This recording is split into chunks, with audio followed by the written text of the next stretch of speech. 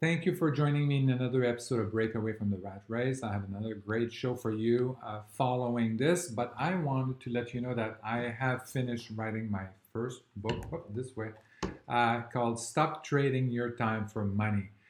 So, this is a how to guide for the middle class to achieve financial freedom, do early retirement, leave a legacy for your children. So this book is available for free for a few more days. If you want to get it, it's on Amazon, obviously. But if you don't know where to find it and stuff like that, you can go on my website. It's called marteleric.com and then slash forward slash book. And then in there, you're going to have a button that you can click and it's going to bring you to Amazon to the book. You can obviously search it on Amazon. So stop trading your time for money.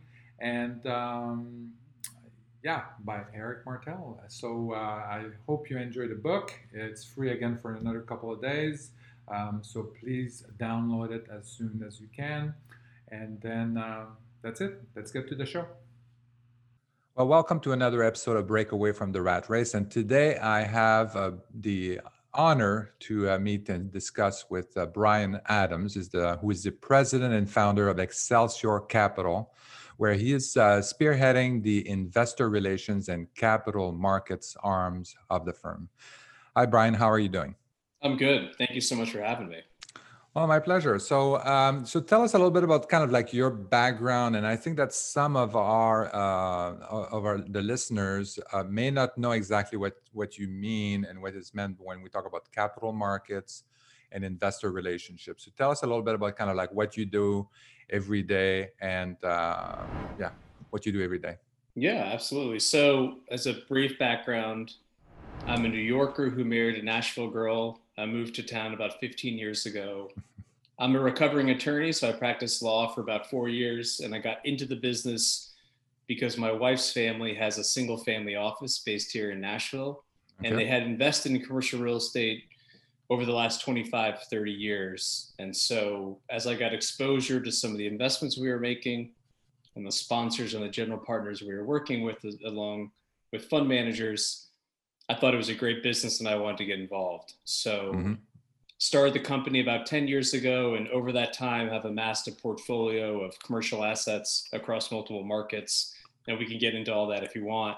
Mm-hmm. In terms of capital markets, investor relations, and how I spend my time, at this point, we have a portfolio of around 2.5 million square feet, and we're in 12 different markets. Uh-huh. So we have 12 employees, and we're very fortunate to be able to have folks that only work on asset management, people that only work on acquisitions, that we have a Yeah. controller, et cetera. That being said, as you know, and as your listeners know, commercial real estate, it's a very capital intensive business. And Mm-hmm. so I spend the majority of my time reaching out to prospective investors, working on our marketing efforts. And that involves, investor relations, communications, reporting, increasingly doing a lot of content creation, inbound marketing techniques. Given COVID, I'm not able to travel as much as I used to. Yeah. And so that's where I spend the bulk of my time, frankly. Mm-hmm. Yeah, I think that's very interesting. Yeah, we always, whenever you're in real estate, and I think most of our listeners can relate to that. It doesn't matter what level you're at. You're always somehow are raising money for one reason or another. One reason or another. There was a one guy, an investor in Canada, who used to say that it doesn't matter how much money you have, you're always short a couple of millions. And Sounds that's about so right. true, Yeah. and that's so true, because we're always kind of I mean, everybody, all the investors that I know, we always kind of like reaching just slightly out of our reach in order to grow and expand. And then so we always have to be maintaining good relationship and build the network all the time, whether we need money or not, because we know that eventually we're going to need money. We're going to find this unicorn of a property that we must have, and we want to be ready to get the investors involved in there. Um, I have a question also that maybe some of our listeners may not be aware of. If you can define for us what a single family, a family office is. Yeah. So this is going to be a difficult endeavor, it's very hard to define. The best way that I've heard described is a family office is a corpus of assets. So, a bucket of money that is meant to provide and maintain a certain quality of life for an exponentially growing family over multiple generations and avoid paying taxes. Mm-hmm. Yeah. So what? In practicality, that just means that you have enough money that you're essentially running your own wealth management business, mm-hmm. and your only clients are your family members. Mm-hmm. Yeah. And so it's really a mindset as opposed to a dollar figure, because there are plenty of high net worth individuals and families that simply don't want to have a single family office, because it's essentially having a small business mm-hmm. underneath your family. And it has a bunch of pros and cons that we can get into, but I think that's the best way to put it. Yep, and so this is what I'm doing as well. Is I'm building this company, this corporation for the family. So all the family members are part of the corporations, and then our goal is really to kind of like not only provide for the lifestyle of the current family members, but also looking at future generations, and then making sure that they are successful as well in their life endeavors and stuff like that. One of the probably the most famous one that did the family office, or maybe even started this, was Rockefeller, I believe. So that's it's considered. He's considered the creator of the family office concept, and they still have a pretty robust multifamily office today, where they service mm-hmm. their own wealth as well as other families. Yeah. So that's very good. So thank you for sharing that with us. So let's dive into some of the topics. I think that that I want to hear from you. Your perspective is about the market. So the secondary growth market. We also talk about the different in terms of the demographics of the market. Everybody is wondering, where is this going? Are people leaving the cities? Are they staying where they are? Where's what's going to happen with the markets, and where should I invest? Should I invest in secondary market or stay tight on my primary market? Yeah. So let's do some definitions first, because I think it'll help. Mm-hmm. Yep. What we define as a primary market is a top 10 gateway market. So think mm-hmm. New York City, Chicago, LA, San Francisco, Houston, etc. These are big cities, right? Very dynamic places. They're very expensive. But over the last, call it since 2008, they've done very well. A lot of people have moved there, etc. For us, we've had an investment thesis that we think this maturing millennial generation, which is roughly 75 million people today. I'm barely qualified as a member, but I'm just on the very front edge of it. Mm. It's now the largest working generational cohort in American history. Yep. And for a long time, there was a narrative on Wall Street that this generation of people would live in Brooklyn, wear skinny jeans, eat avocado toast, and live in an apartment building, never have children, never get married, and they would stay in Brooklyn forever. What we started seeing is that clearly wasn't the case. Because of 2008, that family formation phase got pushed back 3 to 5 years than what traditionally you would see. So they just didn't have the economic wherewithal to do it. But it was occurring pre-COVID. And because of that generation was making a choice about where they want to live, work, and play based on cost of living, quality of life, and access to single family homes and education for their children.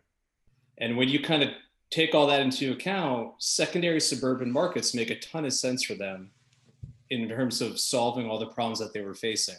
So we were seeing an exodus and a demographic shift out of primary markets to secondary markets pre-COVID. And I think what you've seen post-COVID is that trend line has just accelerated dramatically. And when you think about where to put your money, where to invest, historically, for any aspect of commercial real estate, it doesn't have to be office, it could be multifamily, et cetera. It's all about population growth and job growth. And so if you think demographics are destiny, which we do, following where people are moving, should be a real tailwind for commercial real estate investing. Yeah. So some of your best secondary market, I would say, for you that we should be looking at and focused on? What are they? What should they be? Yeah, it's hard because some of the ones that I think are the most exciting are also very expensive. So in my own backyard in Nashville, if you look at Nashville, if you look at Raleigh, if you look at Austin, these are all sexy markets that we'll hear about in the headlines. They're still considered secondary markets, but I personally think there's not a lot of value left to be had there. And so we kind of go to the next level, and we're in places like Richmond, Virginia, Cincinnati, Ohio, Kansas City, Kansas. Looking at these are good cash flowing markets as well. So our thesis is we're looking for, our strategy is really to look for cash flowing markets, cash flowing properties with some kind of increase in population. So good population, good GDP growth and stuff like that, but not something that's sustainable. So we're not looking for something that's growing like 5% or whatever. We're just looking for like just a slow 1% growth so that all the infrastructure and everything can be built. And we don't end up in a situation where we have too much higher demand and not enough supply. And then the market goes, the value goes too high. That's right. And I'll caveat that with my prior statements of our investment thesis is all about capital preservation and cash flow. So we're not swinging for the fences. We're not doing development. We're looking for stabilized core plus passive income type investments. And, are we missing out on some upside by not being in Austin and Nashville? Certainly. Are we also taking some risk off the table?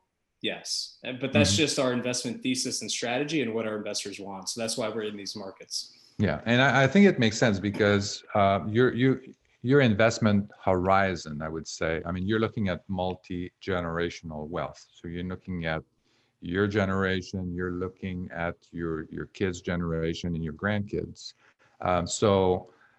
If you go for some of these markets that are super expensive right now, I mean, you don't know exactly where they're going to go, as opposed to some of these markets where they have a solid cash flow basis that you can really kind of ride for multiple years. I think this is, for me, I mean, obviously, that's what I think is a great strategy for long term. And then, it's going to grow in value over time, but I'm not worried about, the Austin market is going up or San Francisco market is going up 11% or it's going down, or this other market is going down or whatever. I'm really focused on the long term. And when you look at the long term, then it kind of all smooths out. Yeah. I mean, we tell people, look at this as a 10-year investment horizon at a minimum. And, the nice thing and the difficult thing about real estate is that there's no scoreboard. It's not the stock market. You can't really do a mark to market every day.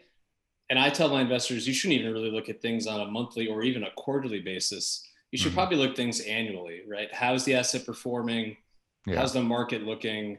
And the nice thing is you can't just trade out of the deal. You can't just sell the building once you get scared or nervous or you think the end is coming.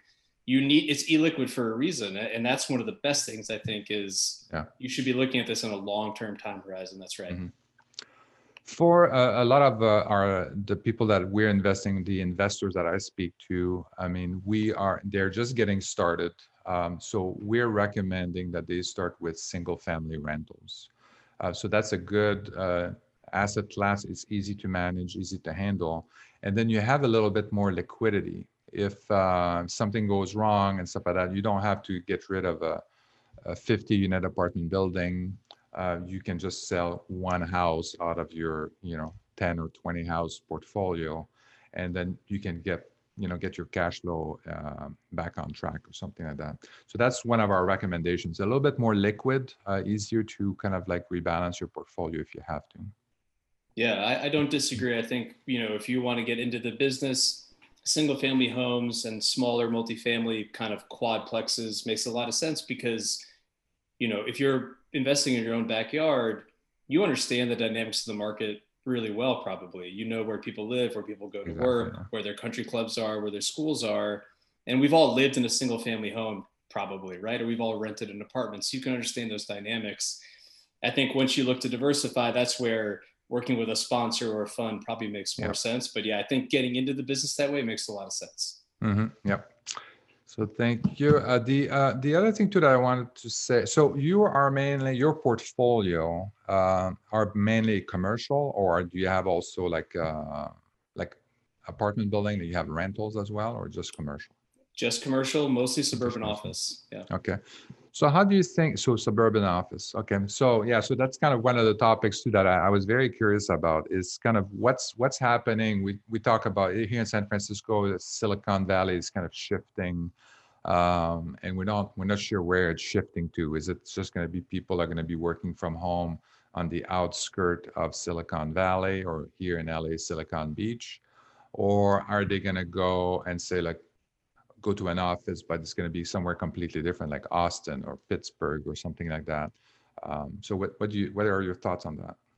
Yeah, I mean, I'm biased because I'm a big believer in office, right? So let's Yeah, just put that out there, and I'm not afraid about it. yeah, And I think, not to condition my response, but I think it's important to put some perspective and some framework around the answer. We all suffer from recency bias. So for a lot of yeah. us, the way we've lived the last 6 months, we forecast that that's the way we're going to live for the next 6 years. And that's Hmm. typically never the case, Yeah, not just about commercial real estate, but about a lot of things. And what we've seen is this work from home phenomenon, this forced experiment. At the very beginning, there was a lot of novelty involved. People were afraid of losing their jobs. And so productivity was really strong. yeah, What we've seen post Labor Day is productivity drop off, burnout has become real, and it's kind of worn thin on a lot of people. yeah, Um, and many employees don't really have, I'm very fortunate. I live in a big house, I have my own office, I can be productive, my children are in school. yeah, That's just not the case for a lot of people. And yeah. so That's I true. think what you'll see is, will the way we use office change? Absolutely.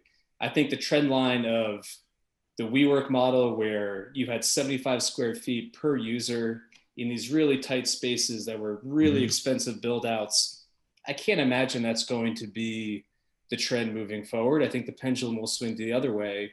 Yeah, You'll have more traditional office layouts of 250 to 350 square feet per user and more typical traditional closed office setups. yeah. So hoteling and hot desking and these things, I don't think they make a whole lot of sense. And Hmm. then, I think there's a difference between working from home and remote working, and drawing that distinction is important here, because when you actually read and see what Facebook and Apple and Amazon are doing, they're not saying work from home. They're saying not everyone's going to be in San Francisco anymore. Yeah, We're going to spread the workforce around. We're going to have more economic options for people, and we're going to be closer to where our employees are living. And I think yeah. that's the key. Hmm. So will office change? Yes. Do I think it's going to be a secular shift like retail, where it's just going to be a dying asset class? I don't believe that. I think it'll still be a fundamental part of our professional lives. Hmm.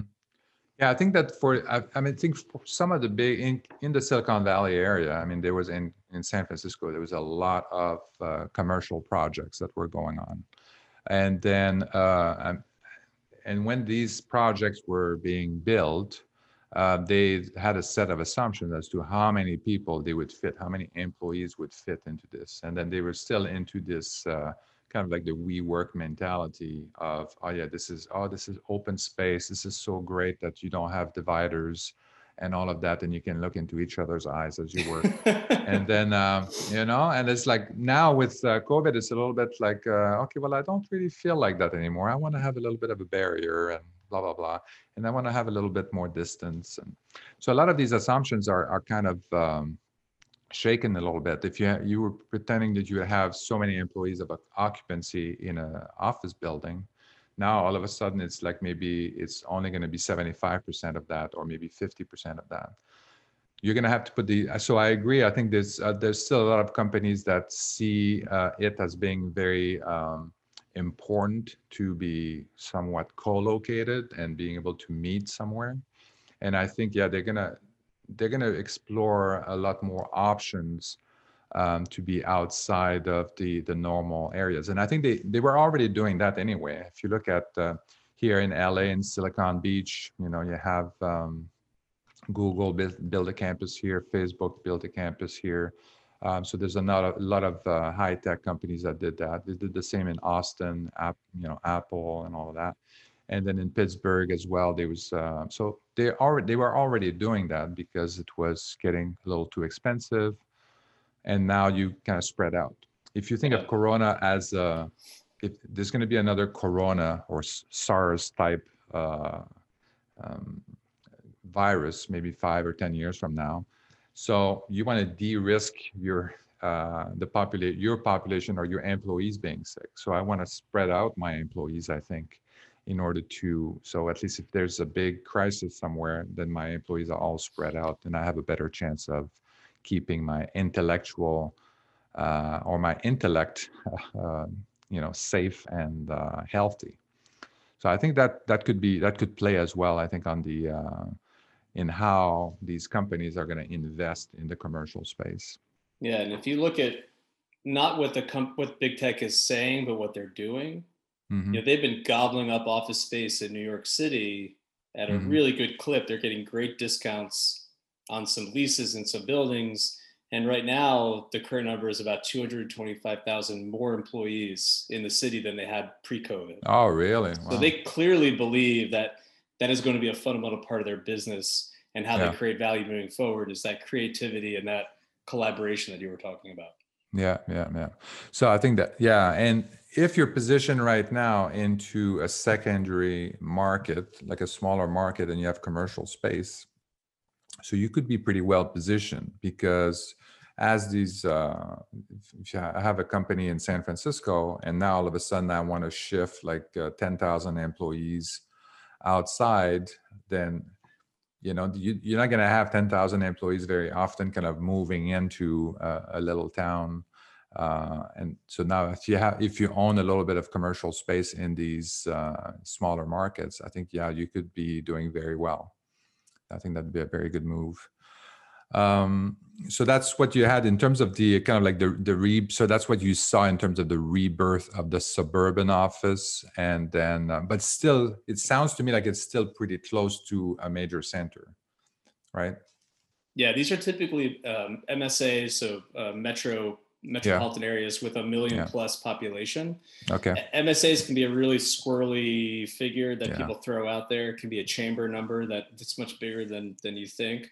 But yeah, I mean, our investment thesis was, or part of it is that every generation rejects their parents' way of life Yeah. until they get married and have children, and then they want the same lifestyle Yeah, that they yeah. had growing up. And so Yeah. my parents rejected, in the 60s and the 70s, they would never live the way that their parents did. Well, guess what? They all moved to the suburbs. They all had cars. They all sent their kids to the same school. And I don't think millennials are any different. For a lot of them, they rejected the way of life that they had growing up. But once they started having children, they didn't Yeah. want them growing up in Brooklyn. They wanted them to have green grass, buy the Yeah. SUV, send them to the great school, have all the opportunity. And, I think suburbs and secondary markets, called the boomerang generation, I think it just makes a ton of sense for them. Yeah. The other thing, but when we look at that, I mean, they were talking about, again, I'm pretty familiar with kind of like the dynamics in San Francisco, but they're talking about, there's all these people are moving out of San Francisco and they're going to Lake Tahoe, which is like 2 or 3 hours away, or they're going to kind of like Napa or some of the suburbs and stuff like that. But the capacity for these secondary, well, I'll call them secondary market, but I think based on your definition, they're probably even like tertiary market. For the capacity for these small markets to absorb, 10,000 new families is not feasible.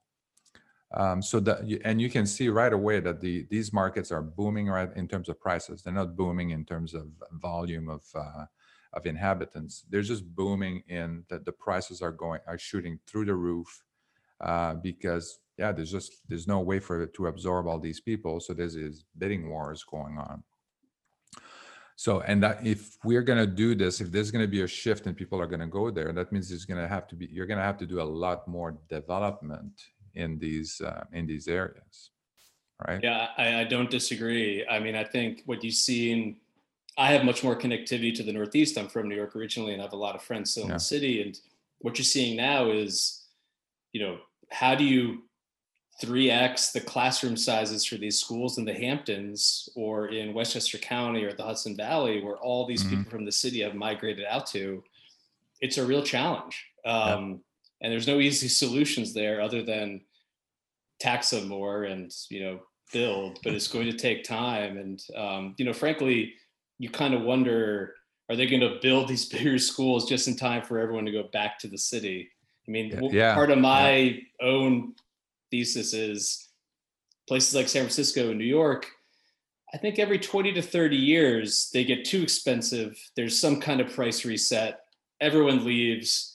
They get gritty again, but they Hmm. become affordable for a younger generation to come in and become energetic and create businesses and, you know, get coffee and that kind of thing. And Yeah. then it just kind of keeps evolving. Because I grew up in New York in the 80s and the 90s where it was an awful place. It was dangerous. Yeah. It was dirty. Nobody lived there. And it kind of changed, right? So I think we're just kind of in that part of the cycle where it's the natural progression of things in some ways. Yeah. Yeah. Well, I think the pandemic maybe accelerated some of that like dramatically, and that because it accelerated that, then I think it makes it harder now for that to actually happen. Because maybe on a natural cycle, let's say you're saying like every 20 years, there's kind of like, okay, well, this is too expensive. And I think we were kind of getting to that in San Francisco. People were kind of thinking before COVID is like, okay, well, this is a little bit too expensive. I'm going to look somewhere else. And in fact, I moved to LA. This is not exactly the reason, but this is one of the components of why we moved to LA, because it was a little bit cheaper.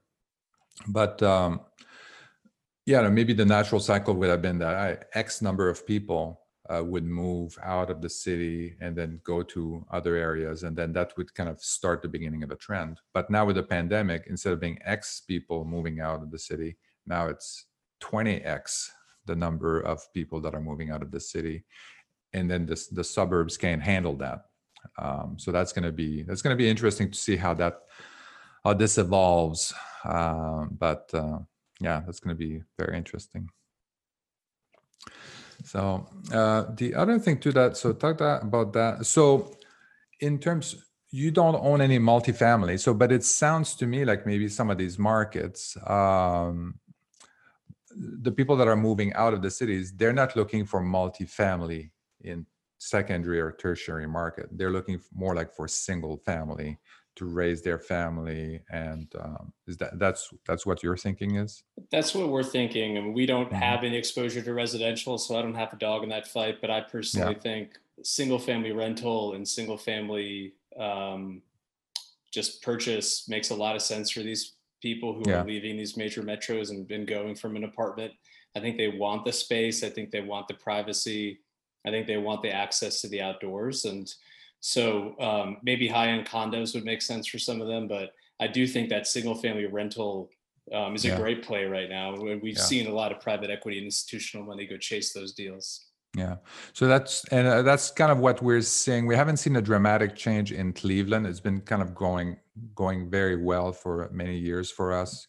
We've seen an increase in value of about like 10%, 12% in the markets, the sub markets that we're investing in, all single family. So it's doing very well. The rents are also going up, even in this, crazy time that we live in. We see an increased demand, we see increased rent, and so that's going very well. When we're looking back at Memphis, some of the suburb, the single family there, that's booming incredibly. It's going very, very well. We had one house recently on the market, one single family, and we're trying to rent it, and we had 58 people wanting to rent this that visited that. They said they were interested in that house too. 58. And we have apartment buildings as well. We don't have 58 people showing up to go to see an apartment. Yeah. So that's just incredible. So when I saw that recently, that's just like, wow, this is what's going on. And then our prices have gone up like significantly also in suburbs of of Memphis. Yeah, we So, own 5 assets in Memphis. We're a big fan of the market. So yeah, yeah. So the other thing, so commercial real estate. So how do you think most of your assets are in office, right? Office towers that you mentioned. mhm. So how about you don't own anything, but maybe you have an idea of what's going on with the hospitality kind of industry and the restaurants and these kinds of businesses. Any idea there on how that real estate market is going to be affected for these businesses? Yeah, it's just getting absolutely crushed. And I feel terrible for my friends who are in that Yeah. business. I think retail, it was already struggling. That's a story that we all know. Bricks and sticks retail was going the way of the dinosaur. Experiential retail, I think, still makes sense. But those Yeah. power center deals where, you've got an grocery anchored strip center somewhere, I just don't see the value there. Yeah. And I think it's going to be very difficult to unwind some of those trades. Mm-hmm. Hospitality is a different animal. I think, it's just getting severely punished right now, but you can see a world in 3 or 5 years where you picking up things at a steep discount, you can make some real money in that space. Mm-hmm. And I've seen some families and some private equity groups be pretty aggressive and risk on Mm-hmm. buying up some hotel buildings. The one place that I think I'd be really cautious of is big city convention center anchored hotels. I Yeah. just Yeah. think that business is going to be really, really long time coming back. And Yeah. if you're going to take down a hotel deal, pretty much everyone I've talked to says that you need to have about 2 years of carrying costs, and you probably have to buy cash. So that's, to use a phrase that's a big boy game. I mean, Yeah. that is Yeah. a risk on trade where you've got to have high conviction. You really have to Yeah. love the deal, and you've got to be in it for the long haul. Mm-hmm. But I do think starting in Q1 and Q2, when a lot of these hotel people throw in the towel, give the keys back, and the servicers kind of go through that CMBS special servicing process, Yeah. I think there'll be some deals to be had, but there's a lot of private equity with dry powder on the sidelines. So I do think there'll be some active bidders there. Yeah. Yeah. So I'm more bullish on hotel than retail by a large amount. Mm-hmm. So I guess before we go into the tax topic, so stock market, any kind of dynamics you see happening in the stock market where people are looking at the stock market the way it is right now, and then whether they think it's uncertain, whether they think this is no problem, let's go for the moon. Do you see any kind of people taking their money out and moving it into real estate, or the other way around, or how do you see this the dynamic play out? Yeah. Again, we have a network of, call it, 500 individuals and families, and we spent a lot of time talking to them during COVID lockdown. Certainly during April and May, there was just a lot of fear. People were scared. They didn't know what to do. And, a lot of them didn't really understand what was happening. That really changed, I think, after Memorial Day, when the government really stepped in aggressively, the Fed stepped in aggressively. Yeah. And at this point, I think some people are looking to take some chips off the table. And the sentiment, at least seems to me anecdotally, is, maybe there's 5% upside left in the market if if the elections go smoothly, if we do a second round of stimulus, if the second wave of COVID isn't as bad as it looks like it is now. Yeah. Those are all catalysts to the upside. But it seems like there's more downside risk than there is upside risk left in the market, considering how pricey it is. That's how I see it. The problem is there's no other good place to put your capital right now. Fixed income is terrible. Bonds are not paying anything. Private credit is really expensive considering the risk you're taking on. Yeah. And so if you're looking for a safe place to park capital and make yield, even though this is self-serving, I think commercial real estate is probably one of your best bets, because the traditional dividend paying stocks are all cutting their dividends. Energy, I think, is really disrupted, and it might not ever come back the way that we think it is. So I think CRE is still one of the better places to put it, but the market, I mean, it's priced in a lot of good news, in my opinion, and we'll see if that good news comes. Yeah, exactly. I think they really they seem to be assuming that the best everything is going to happen, that the election is going to be smooth, there's going to be another stimulus package, the virus is going to be found and is going to be very effective and it's going to be on time, and also that the consumption pattern is not going to change. So I mean that's going to be the other thing too, is that normally if it's just a recession, people they buy certain things, they buy their basket of goods, and then when there's a recession, they buy less of these goods, and some goods they don't buy at all, and then the economy comes back on, then they kind of like they bring back their old basket of goods and they keep buying. But now with this pandemic and stuff like that, I think that consumption is gonna change significantly. People are gonna see things a little bit differently. They're gonna travel probably less for the next couple of years. They're probably gonna, still eat out a little bit less, or maybe there's gonna be a spike or something like that. But I can see that their consumption pattern is gonna change. Yeah, and that's where, the economy is not the stock market. The stock market is not the economy. Exactly. The Fed and everything they're doing, they're daring you to not invest in the stock market. They're doing everything they can to push your dollars into the market. Yeah. Because if you've got cash like I do, you've looked like a schmuck for the last 60 days. Yeah. Because it just keeps going. Well, because asset prices rise when real rates are this low. So the Fed has done a really good job. We will see if Congress will do their part to help the economy, the real economy out, because you and I both know that the unemployment numbers we see and the GDP numbers we see are not real. It does not reflect what's actually happening on the streets. So I think there's just a lot of fear. For me, I'm very scared to go back into the market personally. Yeah, me too. I have my money. I'm all cash right now, so I'm just kind of like waiting either for it to go down and then buy a little bit. But that's kind of how I position right now, which is not a position. That's right. But so that's very good. Thank you for your insight on that.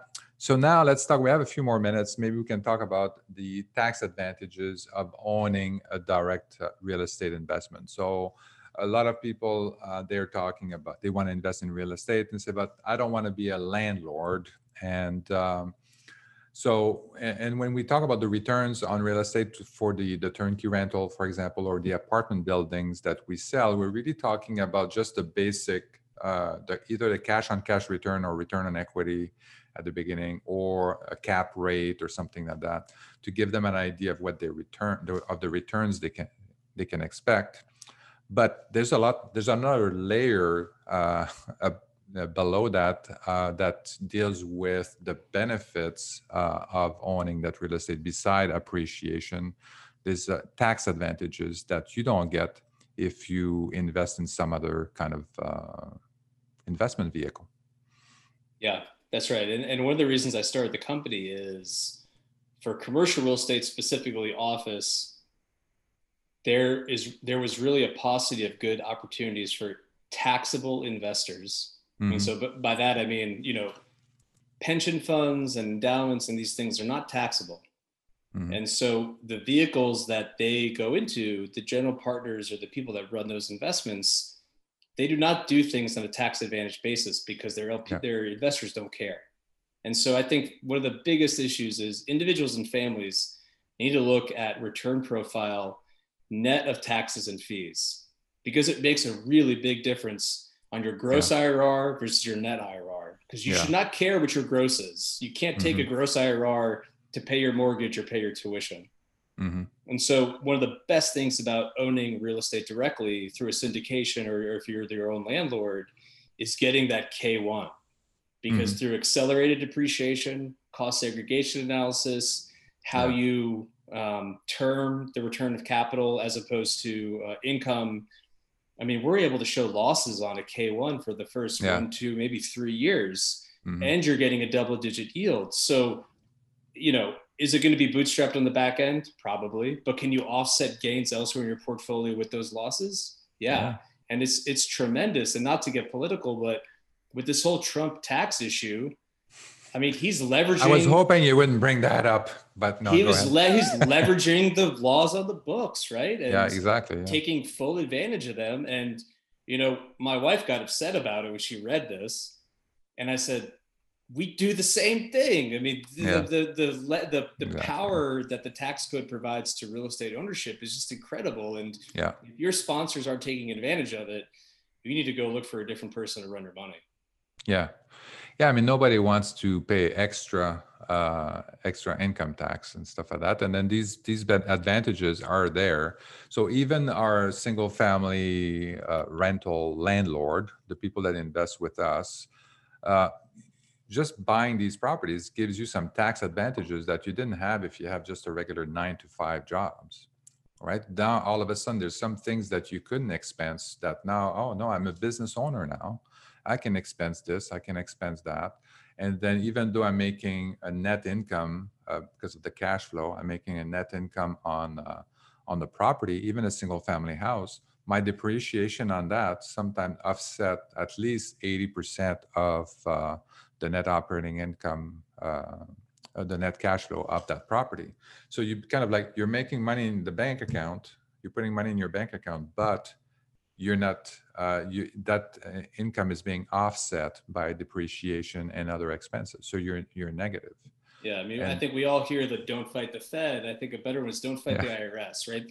The tax code is not a political structure itself, but it is a set of incentives and disincentives to do certain things. And you should not go upstream against the IRS. You should go with the flow. And the tax code is meant for you to own more real estate. It is incentivizing you to do that. I think you should just embrace it. Yeah, I mean, when you think about it, I mean, especially from my perspective, I mean, we are investing. We're buying distressed properties. We're renovating them. We're putting tenants in them and stuff like that. So I feel like I'm really adding value to the economy and providing value to the investors and then the tenant as well. So it's beneficial what I'm doing. But if I can't get the tax advantages that I need to do this, if it becomes like too costly for me to do that, then I'm just going to find something else to do or somewhere else to do it.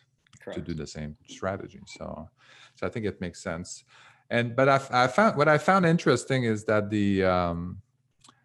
I didn't read the New York Times article, but it seemed to me like they misconstrued or misunderstood or didn't understand that this is how it works for everybody. It's not like I think he did something that were a little bit unorthodox and potentially not entirely legal, and I don't know that for a fact. But a lot of the things that the New York Times were talking about from the excerpt that I saw was, this is like, you offset depreciation. Yes, that's fine, and you had a loss. That's how it works. You have a carry forward on your loss. You refinance your properties every 3 to 5 years. I mean, that's all pretty typical stuff. Exactly. I'm not going to opine on what he did or didn't do. Yeah. But on a high level, this is what most commercial real estate operatives take advantage of. So. Yeah. So I'm not a big fan of Trump, but I didn't see anything that was too alarming in what was reported so far. So, any other topics? Any other kind of, if somebody wants to get started in commercial real estate, I guess that would be a good question. Is how do you get started? To me, that seems a little bit. It's a little bit overwhelming, I think, for a lot of the investors that I talk to. The market is not as easily understood as a single family rental or even an apartment building. And then also, what kind of additional resources do I need in order to go into commercial real estate? Do I need to have, all of a sudden I have to have lawyers, or do I have to have a special relationship with big companies that would rent my space? So tell me more about that. Yeah. How to get started. Yeah. one of the cool things about what's happening now is this democratization of access to alternatives to individuals. Mhm. And whereas 10 years ago, you had to know a guy to get access to the deals, et cetera. Now with LinkedIn and the internet and a lot of these platforms, Yeah. all this education resources is free. I mean, if you go to, and this is Mm. not a plug, but if you go to our website, I mean, God, Oh, we that have. sure sounds like a plug. Yeah, but it's real, right? I mean, the Yeah. reason we do this is we Yeah, have, yeah. I mean, we have blog pieces, we have webinars, we have podcasts, we Uh-huh. have everything you could think of that goes from as Yeah. basic as, hey, 7 reasons you should do this to, hey, let's get into the nitty gritty on what, cost segregation analysis is and how it works. Mhm. We have everything that spans the spectrum. So if you have time, you can educate yourself for free Yeah. by going through our website or YouTube or LinkedIn, and you can message sponsors or people like me, or you can listen to podcasts like this, and you can learn a Mhm. ton without having to put any money out there. So that's the first stop that I would do is, Yeah. leverage some of these resources, reach out to people, use your network, get on the phone with someone like me, and I'll be very open and honest with you about kind of what I think, or I think there's opportunity or risk. Mhm. And then, once you educate yourself, then you can go to where your conviction is. But I think what you need, and what we talked about first, is you need to have an investment thesis and a framework to make these critical decisions. You need to have a belief system of, hey, I think this is an overreaction because of COVID. I'm a big believer in San Francisco downtown office. I'm going to go all in, or whatever it is. But you need to have some kind of structure to make these Yeah. decisions, because Mhm. otherwise it's just overwhelming. There's this universe of opportunities. So I think start educating yourself and then come up with what you truly believe and have conviction in, and then start spreading it around. I would not go concentrated on one play or one thesis. I would, dip your toe in the water, get a feeling of how it works, and then you can kind of reallocate accordingly. Yeah. For us, I mean, the way we work, we look at it. I mean, our goal was passive income, so that's what we were looking at, and then from that, we looked at all kinds of different strategies to achieve passive income, and then we would look at the resources that we have, and then we start looking at the markets, kind of like strategy, resource, market, and then we kind of like adjust and balance these three elements. Um, so, of course, if you're interested in cash flow and your strategy is to buy a commercial building in downtown San Francisco, so I don't know if they cash flow or not, but I know that the rentals don't. So, Yeah, I mean, I think it's right? cap rates are very challenging pre-COVID. Exactly. I don't think there's been much of a price repricing post-COVID, and No. I think in the near term it's gonna be very difficult. So yeah, I mean, I like the way you put it. Is what is your end game? Are you looking for That's right. big home run hitters? Are you looking for big IRR, big multiple? Are you looking for slow and steady? Really understand your risk profile, and then that'll take you to the investment style and the That's asset right. class accordingly. Because Yeah. if you want to take on retail development, sure, have at it. You can make a ton Yeah. of money, but it's a risk adjusted return, right? So Yeah. there's both sides of the coin. Yeah, and I think that's when you look at your thesis or your idea of kind of like where do you think the market is going to go, or what am I comfortable with? I mean, that impacts then kind of like your market. What market am I going to invest in? It could also impact the strategy, because if I'm thinking commercial is going to be, the office building they're going to go away for whatever reason. Then I don't want to invest in that, so that's going to affect your strategy in terms of, I don't want to invest in commercial real estate, I want to invest in this, or I don't want to invest in Airbnb or that kind of stuff. So that affects your strategy, that affects your market and all of that. And of course, if you think that commercial, and the way you presented it, it sounds like I'm kind of curious about commercial real estate into these secondary market, then that may be something that I would look at a little bit more and see how they're cash flowing and which market to look at and all of that. But again, the top thing is our goal. Is that going to give me the passive income that I need and stuff? So, well, very good. Brian, famous last words. Anything to add? Thank you for having me. I mean, where can people reach out to you? Yeah, appreciate that. Excelsior Capital you can look us up on LinkedIn. I'm very active on LinkedIn. If you connect with me and shoot me a message, I'm happy to set up a call with you and talk on whatever subject you want. And then ExcelsiorCapitalGP.com is our website. You can sign up for our newsletter. You can get all of our kind of propaganda that we put out there, and you can see for yourself. But we're very active. We create a lot of content. We'd love to have you come check us out and learn about what we're doing. Okay, and then I'll put the link in the comment section so people are not going to type this; they just want to click on the link. I know. All right, excellent. Well, thank you, Brian. Thank you for sharing your knowledge with us, and I really appreciate it. Yeah, thanks. Talk to you later. Okay. Take care. Thank you for listening to Break Away from the Rat Race with your host, Eric Martel. If you want to share your story and experience with our listeners, please message us on Facebook at Break Away from the Rat Race. Also, please subscribe to our YouTube channel and our podcast on iTunes.